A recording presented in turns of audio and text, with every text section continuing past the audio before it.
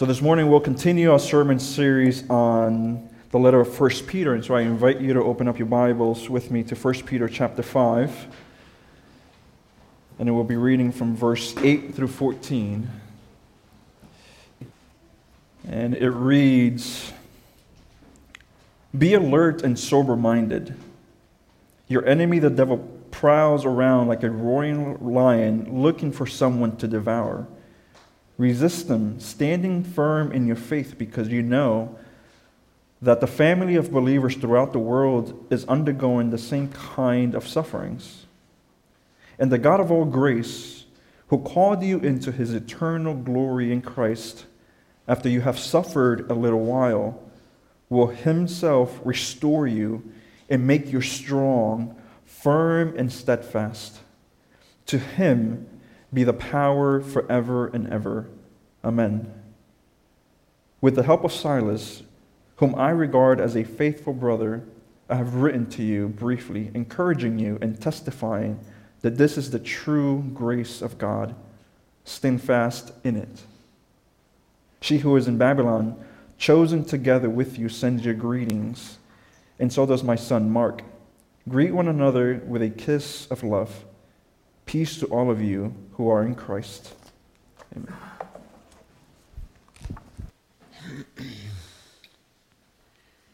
You know, when you're preparing a sermon each week, there are different ways that different responses as you prepare. And this week has been, as I prepared for this particular sermon, it was really hard in a good way. Sometimes actually I get concerned when I interact with God's Word and I prepare the sermon and I don't have the engagement. There isn't the conviction, there isn't the passion, there isn't the sense of urgency. But this week it was just very different. It was actually quite timely for me personally. I was really, in this text, I was really confronted with my own failures, significant failures. I was also really encouraged by its promises. So I hope that it speaks to you. I want to start this morning by sharing with you a story about a phone call that I received probably, I don't know, I lose track of time, 4 or 5 years ago. A woman in her late 20s, married, just one little boy, a toddler. It was late in the evening, and she called in tears. She was, probably you could describe her as hysterical. And she said, she began by repeatedly saying how sorry she was for calling. I'm sorry, I'm so sorry for calling. I don't know where to begin. She said, I feel so small. I feel so small. I feel so stupid. I feel so unwanted. I can't seem to do anything right. I can't seem to get my life together. I'm so fat. I'm so lazy. I always say the wrong thing to my husband. I'm a terrible mom. No, I'm a horrible mom. And then she went on, and she, at a point, she said, I'm just so done. I'm so done with everything. And she said, I just want it to be over.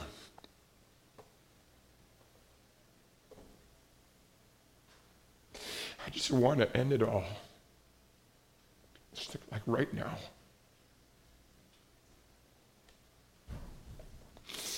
And she said, the thought of leaving my son without a mom is too much. And she said, I'm having all these horrible thoughts. And you can imagine where she would be going. Right? If you can't leave your son without a mom, I'll let you do the math. She says, I'm just having horrible thoughts. And she says, I'm such an awful person. Do you ever feel small like that? Do you ever feel stupid? Do you ever feel like you're invisible? No one sees you. You ever feel like you'll never be enough? Recently, I met an older man who told me that when he was about 6 years old, he got into a fight with the neighborhood bully, who was like 13 or 14. And you can imagine how well that went. He came home bloody and all beat up. And when his dad, who was a military man, saw him all bloody, he said to his son, "If you come home a loser like that again, I'll beat you myself." And the older man said to me as he recounted the story, he said, "At that moment I realized I would never be able to please my dad."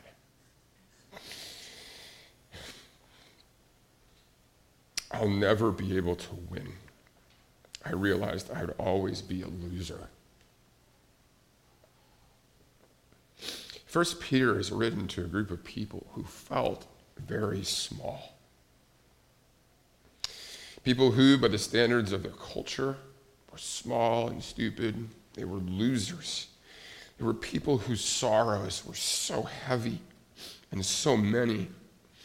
Not only were they told they were losers, but they looked at their lives and they realized that in truth they had lost so much. There was just so much to grieve. Their marriages hadn't gone the way they thought. Their children hadn't turned out the way they thought. Their work lives, many of them were we're talking manual labor, agrarian culture.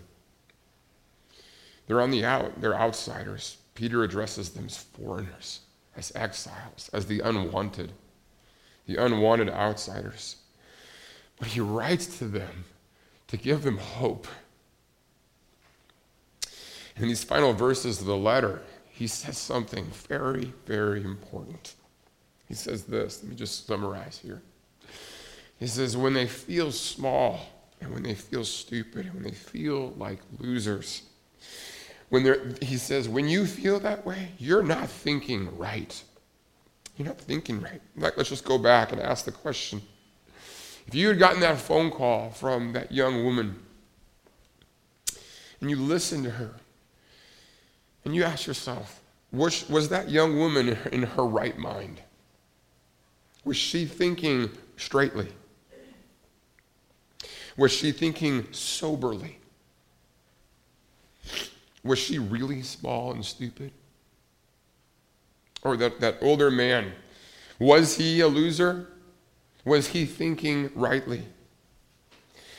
And Peter says to these early Christians, he says, look, when you feel that small and that stupid and you just feel like there's just nothing more to live for, he says, actually, guess what? I have good news. You're not thinking right. You're not thinking the truth. And so he calls them. He says that it's very simple. I can summarize this passage this morning just very simply. First, he says, focus. Focus. You're not focused. You can even say, sober up. And he doesn't mean that like in a condescending or critical way, sober up. But he says that so often it's so easy to lose perspective. And so he says, focus. And then he says focus because there's actually a fight. There's actually a battle, a hidden battle that's going on. He's focused. And then he says, fight. There's a battle, so fight and fight together. He says, focus, and he says, fight. Why? Because in Christ, God celebrates us. He celebrates us. Even though we feel so small and so stupid, he celebrates us. In Christ, we are celebrated by our Father. And not only does God celebrate us, but he will strengthen us. And he will strengthen us because he's sovereign. Let me say that again. We focus, we fight together. Because in Christ, God celebrates us and will strengthen us. So let's look at this. Look at verse 8. Peter calls them to focus. He calls these little ones to focus, these small, seemingly insignificant Christians. He says, focus. Verse 8, the NIV says, be alert and of sober mind. He says, whoa, wait, time out. You're not thinking rightly. You're not thinking rightly at all. He's not mad at them. He's saying something that we all know to be true. We all know this, don't we? It's so easy to lose perspective, isn't it? It's so easy to lose perspective on so many things. It's so easy to despair. And he's saying that our despair isn't rooted in reality. Isn't that hopeful? Isn't that encouraging?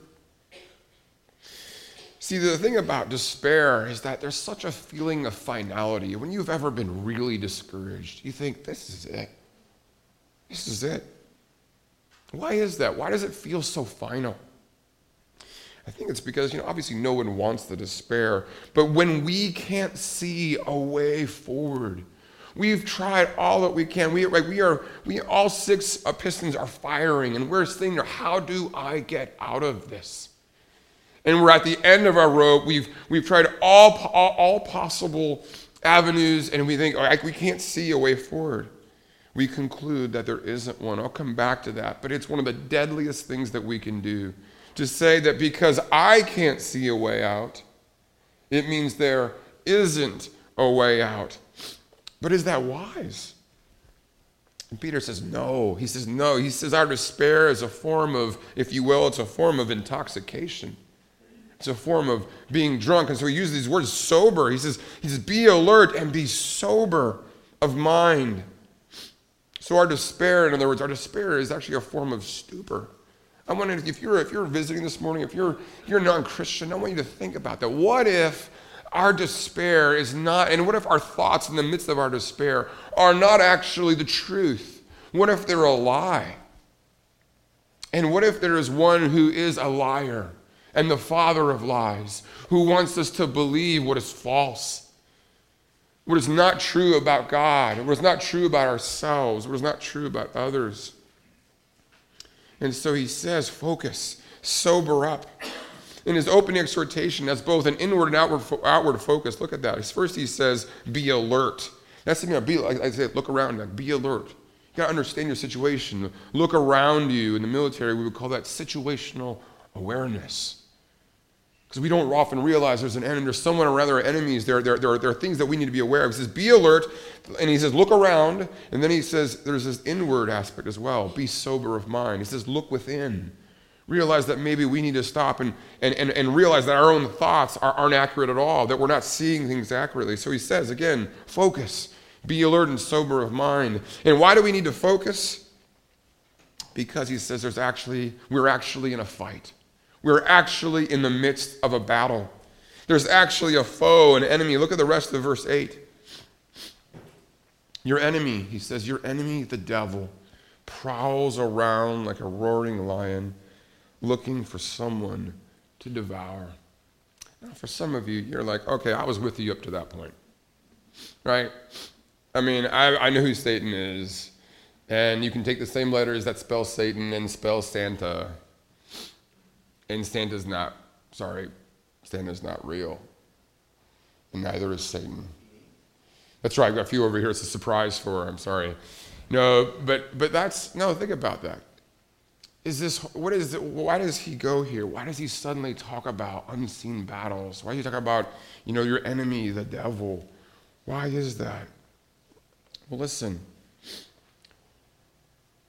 There are many people today, who look at that idea of somehow an unseen world of spiritual forces, and they find it comical. And that may be you. And this morning, that's where you are. This is a bridge too far, and that's okay. But I will say this, just demographically. The persons who do not believe in Satan or any sort of supernatural world are overwhelmingly of European descent. Overwhelmingly in the last 100 years, 150, 200. They're overwhelmingly white. They are mostly male, and they are well educated. The same people who brought us slavery. Okay? So you got to think about that for a second. Wait a minute, time out. So Bruce, you're saying that the majority of people throughout world history,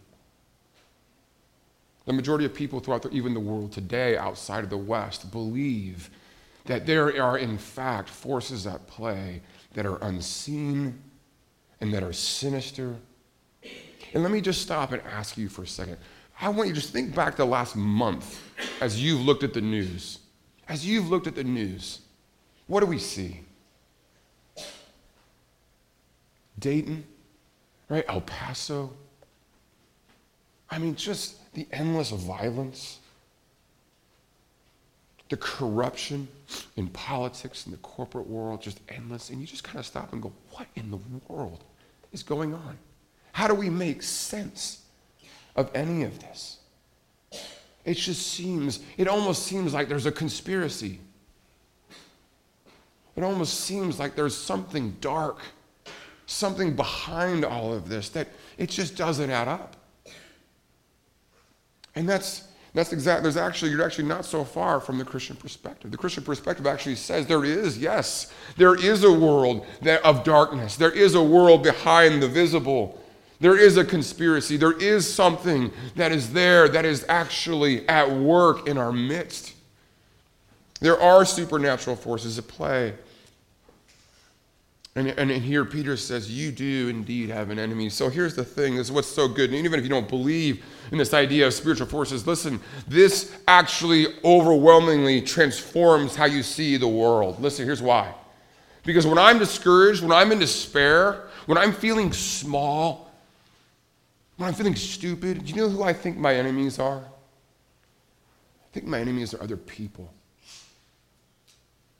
Oh, those Republicans. Oh, those Democrats. Oh, those rich people. Oh, those corrupt rich people. Oh, those lazy poor people. Oh, that gay community. Oh, those straight people.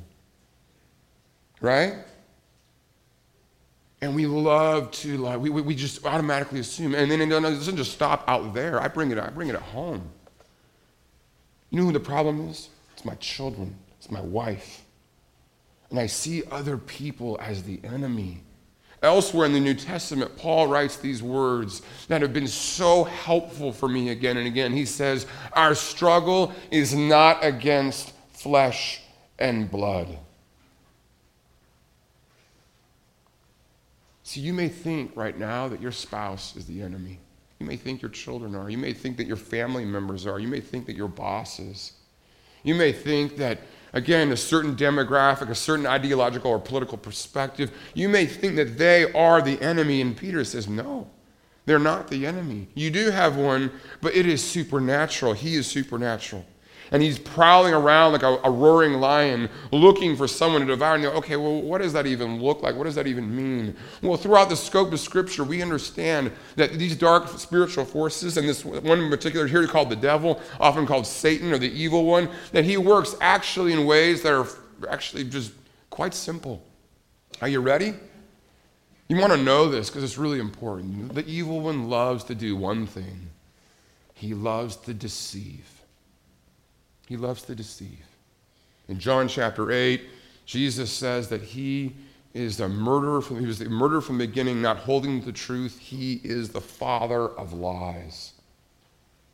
And here, listen, this is so important. The evil one loves to do nothing more than to help us believe lies about three things. First and foremost, lies about God. God doesn't know what he's doing. God is uncaring. God doesn't care about me or anyone else. God is incompetent to run my life. You name it. God won't keep his promises. He is there to undermine the character of God. And not only that, he's there to tell us lies about God, but lies about ourselves. I can do this on my own. I got this. I can manage my life. Or perhaps it's lies of different nature. I am worthless. I have nothing to offer anyone. I'm a nobody. I'm so small. See, from a biblical perspective, go back to that story of the young woman I mentioned calling me. That was spiritual warfare. There was an evil one feeding her lies about her worthlessness. Feeding her lies about how her marriage and her life were one massive mistake. He doesn't care about you. He's abandoned you. He's left you. She believe lies about God, lies about herself, and thirdly, lies about others. Lies about others. We look at people and we think there's no hope for them. It's over for them. I'm done with them. All kinds of things. There are all kinds of lies. But the evil one works through deception. And it's through that deception, ready? It's through deception that he then divides. He loves to divide. He deceives, and then he divides. He loves to divide marriages. He loves to divide families. Loves to divide churches. Loves to divide people groups. Black, white, rich, poor. He loves to divide. And once he's deceived, once he's divided, he leads us to a place of despair and ultimately destruction. And we are all alone. He wants us alone. So the first thing that Peter tells these people who are feeling so small, he says, first focus. Focus, because there's a fight. And it's not the fight you think it is. He redraws the battle lines and he says, so focus, and then he says, fight back. Look at verse 9. Fight back. He says, resist him.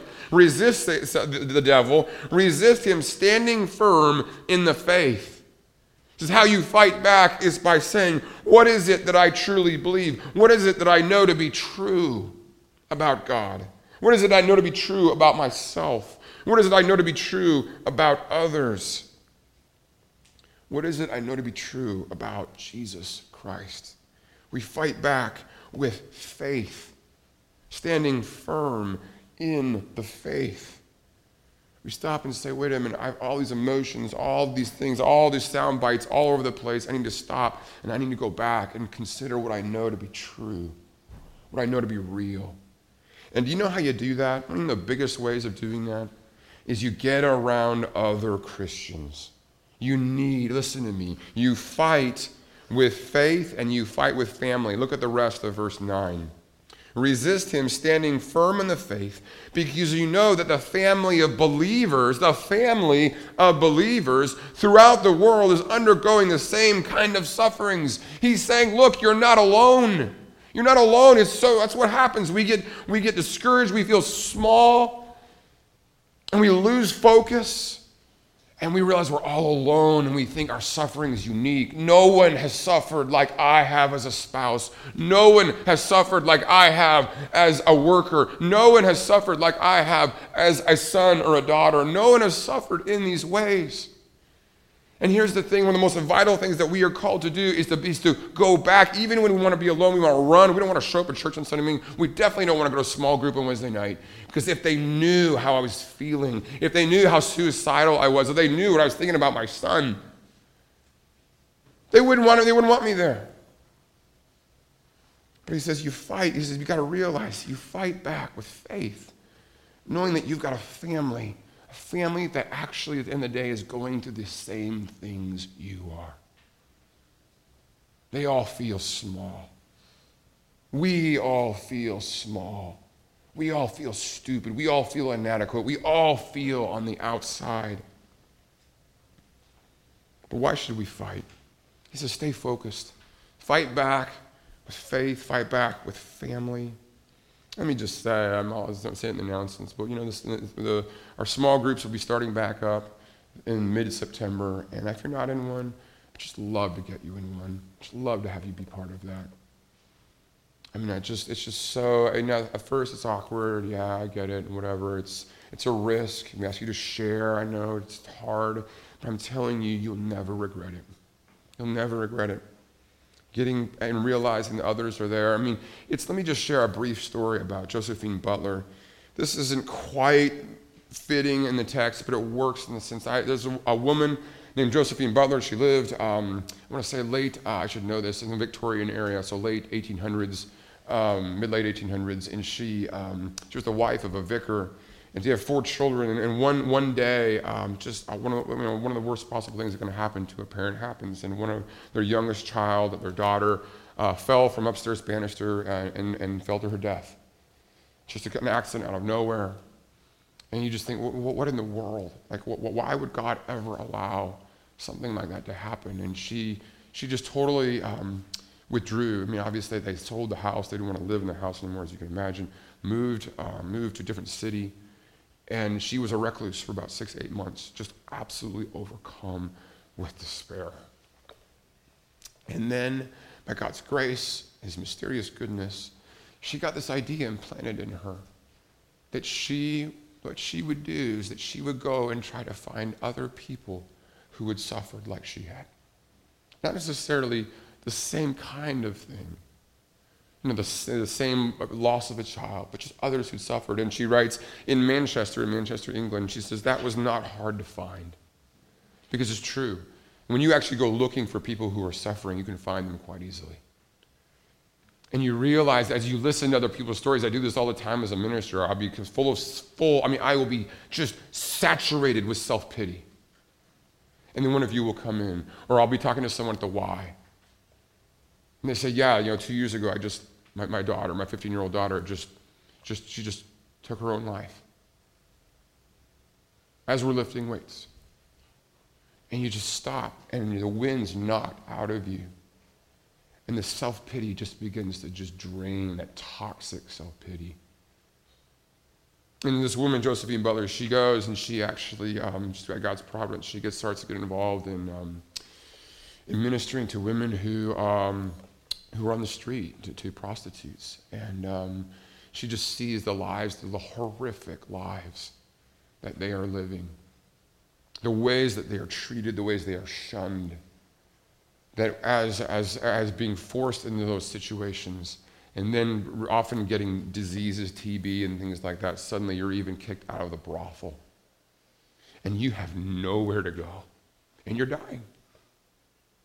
And the shame and the loneliness. And she would take them into her home. And she would love them. She would care for them, tell them the message of Jesus Christ.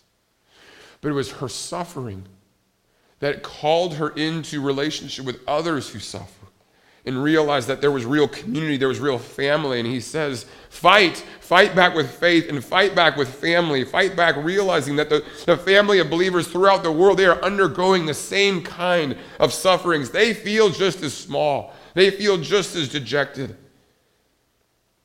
But why? Why are we to be focused?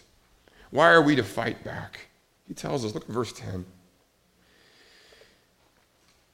We're to focus, we're to fight because in Christ, God celebrates us. He celebrates us. Verse 10, and the God of grace, that is the God of all grace, the God of all favor. We're so small, but he celebrates us. And we read here, he says, he called you to his eternal glory in Christ, that we are invited, he has initiated, he has come into our lives, he's called us, and he said, I want you to be part of my family. I want you in my presence. I want you here. He calls us into his glory, into his presence, with all his grace, with all of his favor, his smile. And he says, I want you in my family. And how does it happen? It happens in Christ. See, in Christ, two things happen. When we encounter Christ, we encounter two things. One, first, we encounter God's standard for judgment. How handsome was Jesus? Anyone know? We don't know, because it doesn't matter. How wealthy was Jesus? Well, we kind of have some idea. We don't really know that. We don't know what his final bank account was. We don't know what his estate was. Why? Because it doesn't matter. How much did Jesus publish? Anyone? No? He was not unpublished. He didn't publish a thing. He may not publish his whole life. See, those things, all the things that I run after, all the things that I want. How popular was Jesus when he died? Okay. We actually know that one. No one liked him at all. They hated him. They thought he was the problem. He came as the answer, gang, and everyone thought he was the problem. You ever felt like that, parents? I'm trying to help here. Right? Now I'm the problem, right? As your pastor sometimes, I'm trying to help those people, right? It's terrible. It's terrible. It's awful. It's sinful. It's just it's so sad. And what happens, if I can just back up just for 1 second very quickly, listen, we become the voice of the evil one. When we look at others and all their problems that are real, that are true, and we criticize and we accuse. You people.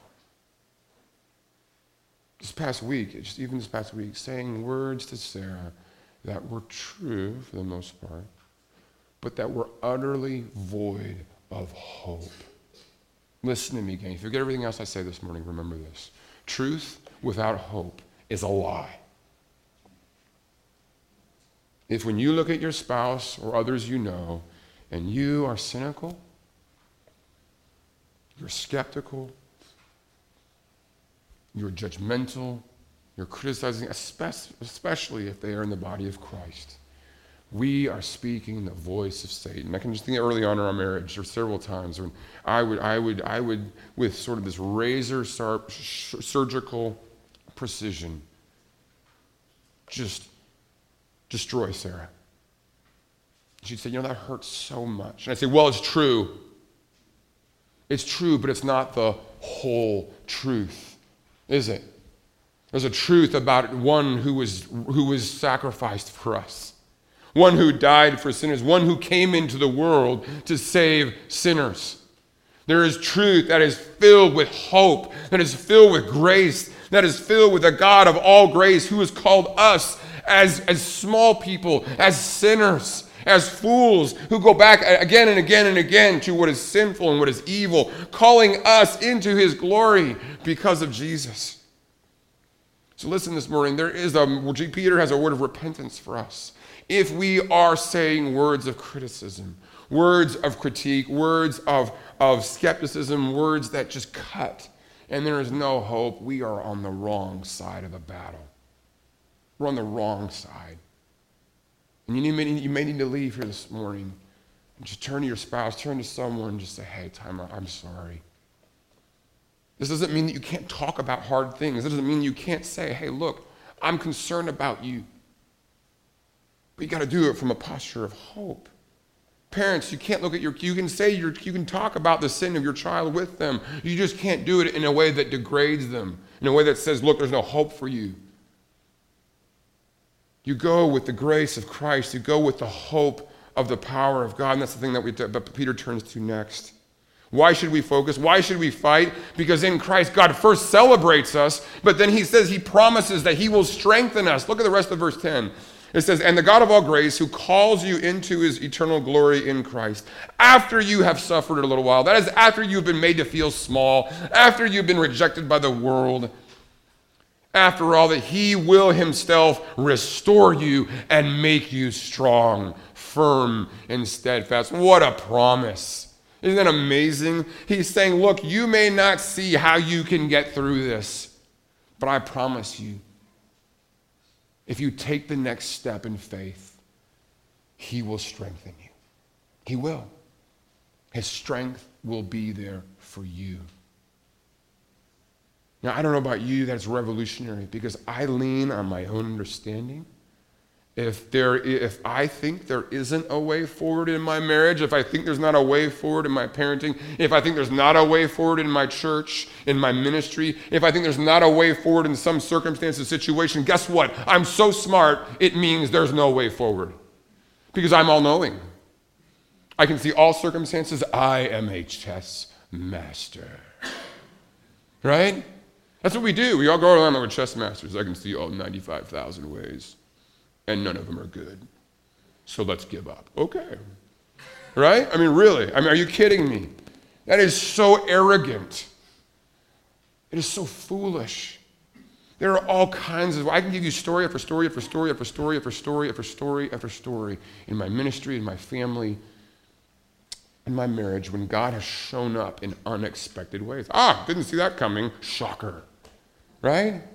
Didn't see that one coming either, or that one, or that one, or that one. God loves to surprise us. He loves to do the thing that we won't see coming, and Peter knows it. Peter says he will himself restore you and make you strong, firm, and steadfast. Isn't that beautiful? And then he says the reason he's going to make you strong, the reason that he's going to enable you to do it is because he's sovereign. Look at the rest of verse 11. Look at verse 11. To him be the power, be the dominion forever and ever. Amen. Brothers and sisters, he will provide for us. He will. Just because this is so important, there are times in our smallness we need to be able to say, just because I can't see a way doesn't mean there isn't one.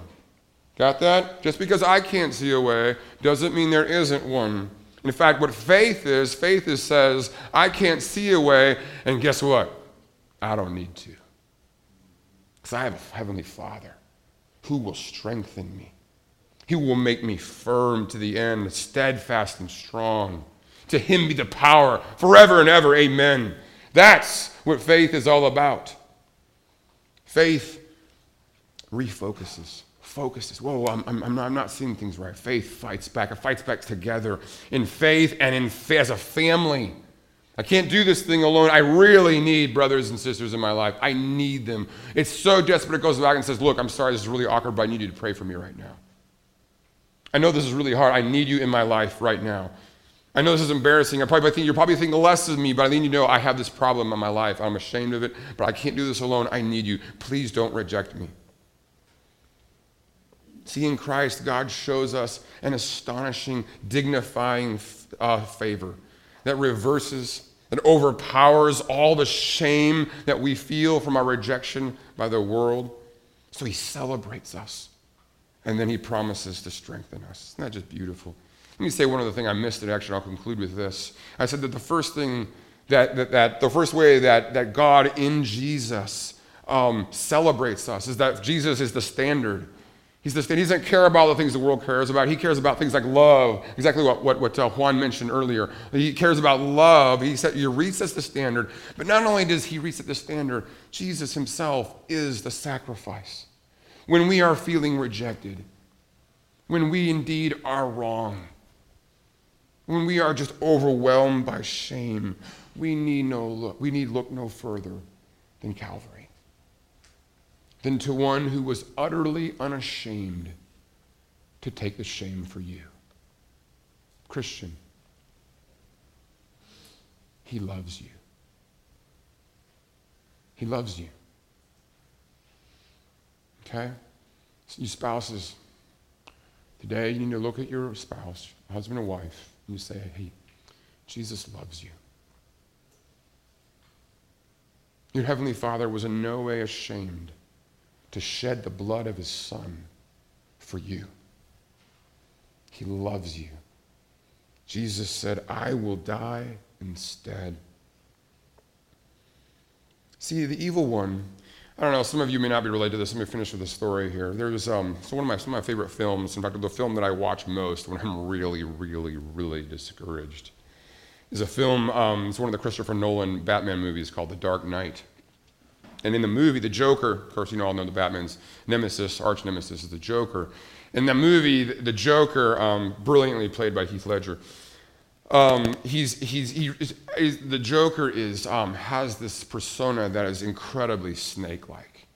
Ledger uses his tongue in this way that's just like brilliant acting, unbelievable. He has this very serpentine, snake-like, and it's exactly what he personifies the evil one. In this way, basically, you realize that that the Joker doesn't care about winning or losing. He just wants to do one thing, and that's just create chaos.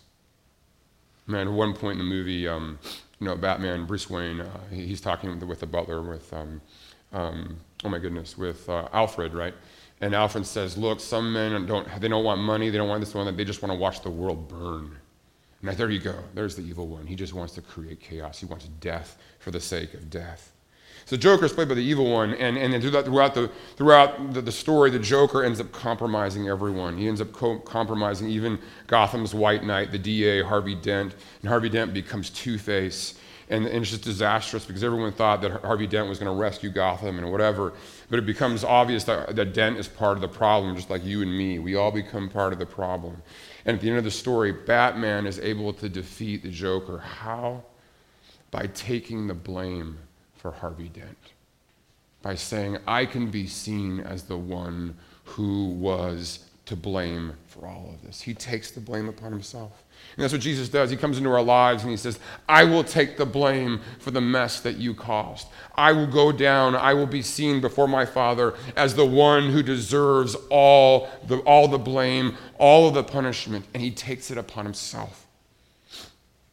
And that's love. That is love like no other. So, Christian, when you're feeling small, when you're feeling stupid, focus. Refocus. Invite someone in your life to help. I need someone, please help me, folks. Help me, you're sober up here. Help me see things clearly. and then begin to fight back in faith, fight back with family, and do so because there's one who celebrates you, one who favors you, and one who indeed will strengthen you. Let me close with this quote here. This is a quote by C.S. Lewis. If you're thinking about this whole idea of Satan and darkness, spiritual forces, if you're like, I just don't know, you need to read a book by C.S. Lewis. It's called The Screwtape Letters. I think it's one of his finest works. Screwtape Letters is just basically, it's a series of letters all made up from a senior demon to a junior demon, and it's brilliant. I mean, it gives you access to it taps you into the imagination of C.S. Lewis. But let me just give you one quote, and then we'll shut things down here. C.S. Lewis, he writes this. This is so good. So this is a senior demon writing to a junior demon. Okay, so understand that the sides are reversed. He says, our cause, and by our cause he means the cause of darkness, our cause is never more in danger than when a human, no longer desiring, but still intending to do our enemy's will, that's the will of God, looks around upon a universe from which every trace of him seems to have vanished, and asks why he has been forsaken, and still obeys. Let me read that one more time. Our cause is never more in danger. The cause of darkness is never more in danger than when a human, no longer desiring, but still intending to do our enemy's will, looks around upon a universe from which every trace of God seems to have vanished, and asks why he has been forsaken, and still obeys. Will you do that this morning? Some of you right now, you look in your lives all around and you think, I don't see a trace of God. I don't see a trace. I don't understand. I don't see his fingerprints anywhere. I feel like the back door that just slammed, that was God leaving my life. And Lewis says, if you want to be dangerous to the enemy, even when you can't see a glimmer of hope, even when you can't see a glimmer of his presence, still obey. Let's pray together. Heavenly Father, we thank you for the riches of your word, for the riches of this passage. We thank you for Peter. Father, just how he himself was a man who denied you 3 times, a man who knew what it was like to say all the wrong things, a man who knew what it was like to feel small, to feel stupid. And Father, we celebrate just the presence of your Spirit this morning in our worship, in your word. And we ask that you would change us from the inside out. Father, I pray that you would help us to focus, to rise each morning and to refocus, to be a sober mind, to be alert, to be aware of where the real battle lines are. Father, I pray so much that we would know that our struggle is not against flesh and blood. Father, help us. We repent this morning of the ways that we are critical, the ways that we speak truth without hope to others. Father, we ask that you would help us to speak words of healing, words of hope. Father, we love that you celebrate us in Christ. We believe your promise that you will strengthen us because you are sovereign. Oh, Father, you're so good. You're so mighty. We ask that you, Father, would draw near and strengthen your people because you have promised. We pray it in the mighty and merciful name of Jesus. Amen.